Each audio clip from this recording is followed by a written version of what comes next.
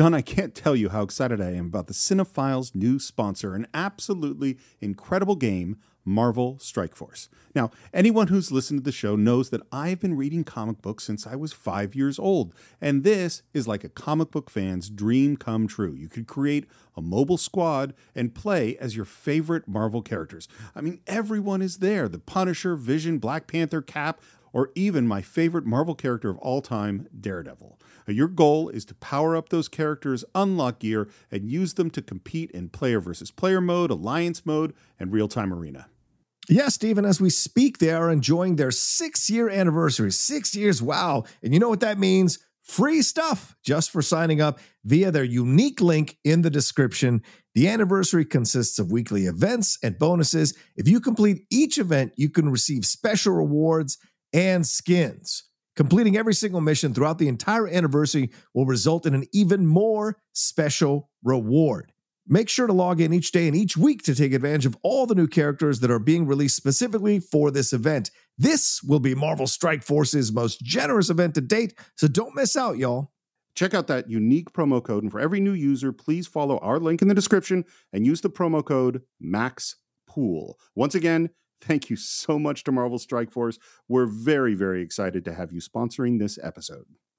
Happy Halloween, Cinephiles. I am Steve Morris, sitting here with my partner, John Roca. Hello.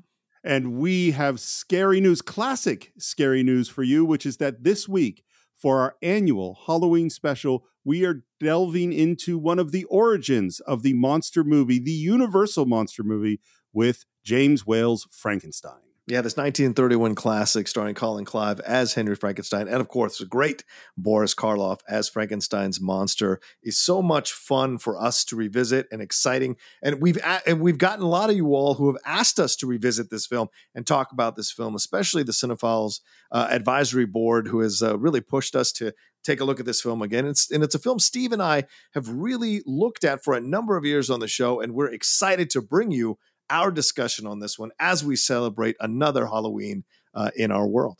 Because I think this movie, you cannot underestimate the influence this film has on monster movies, on mad scientists, and of course on the character of Frankenstein, which gets locked in with this image of Boris Karloff on the screen with that makeup.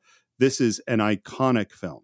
And if I could say, because we've just recorded our episode, I think you all are going to really enjoy our discussion on this and where we go in our tangents in discussing this film with the real world connections that are even applicable to our lives now in 2023, which I found to be fascinating during our discussion with Steve.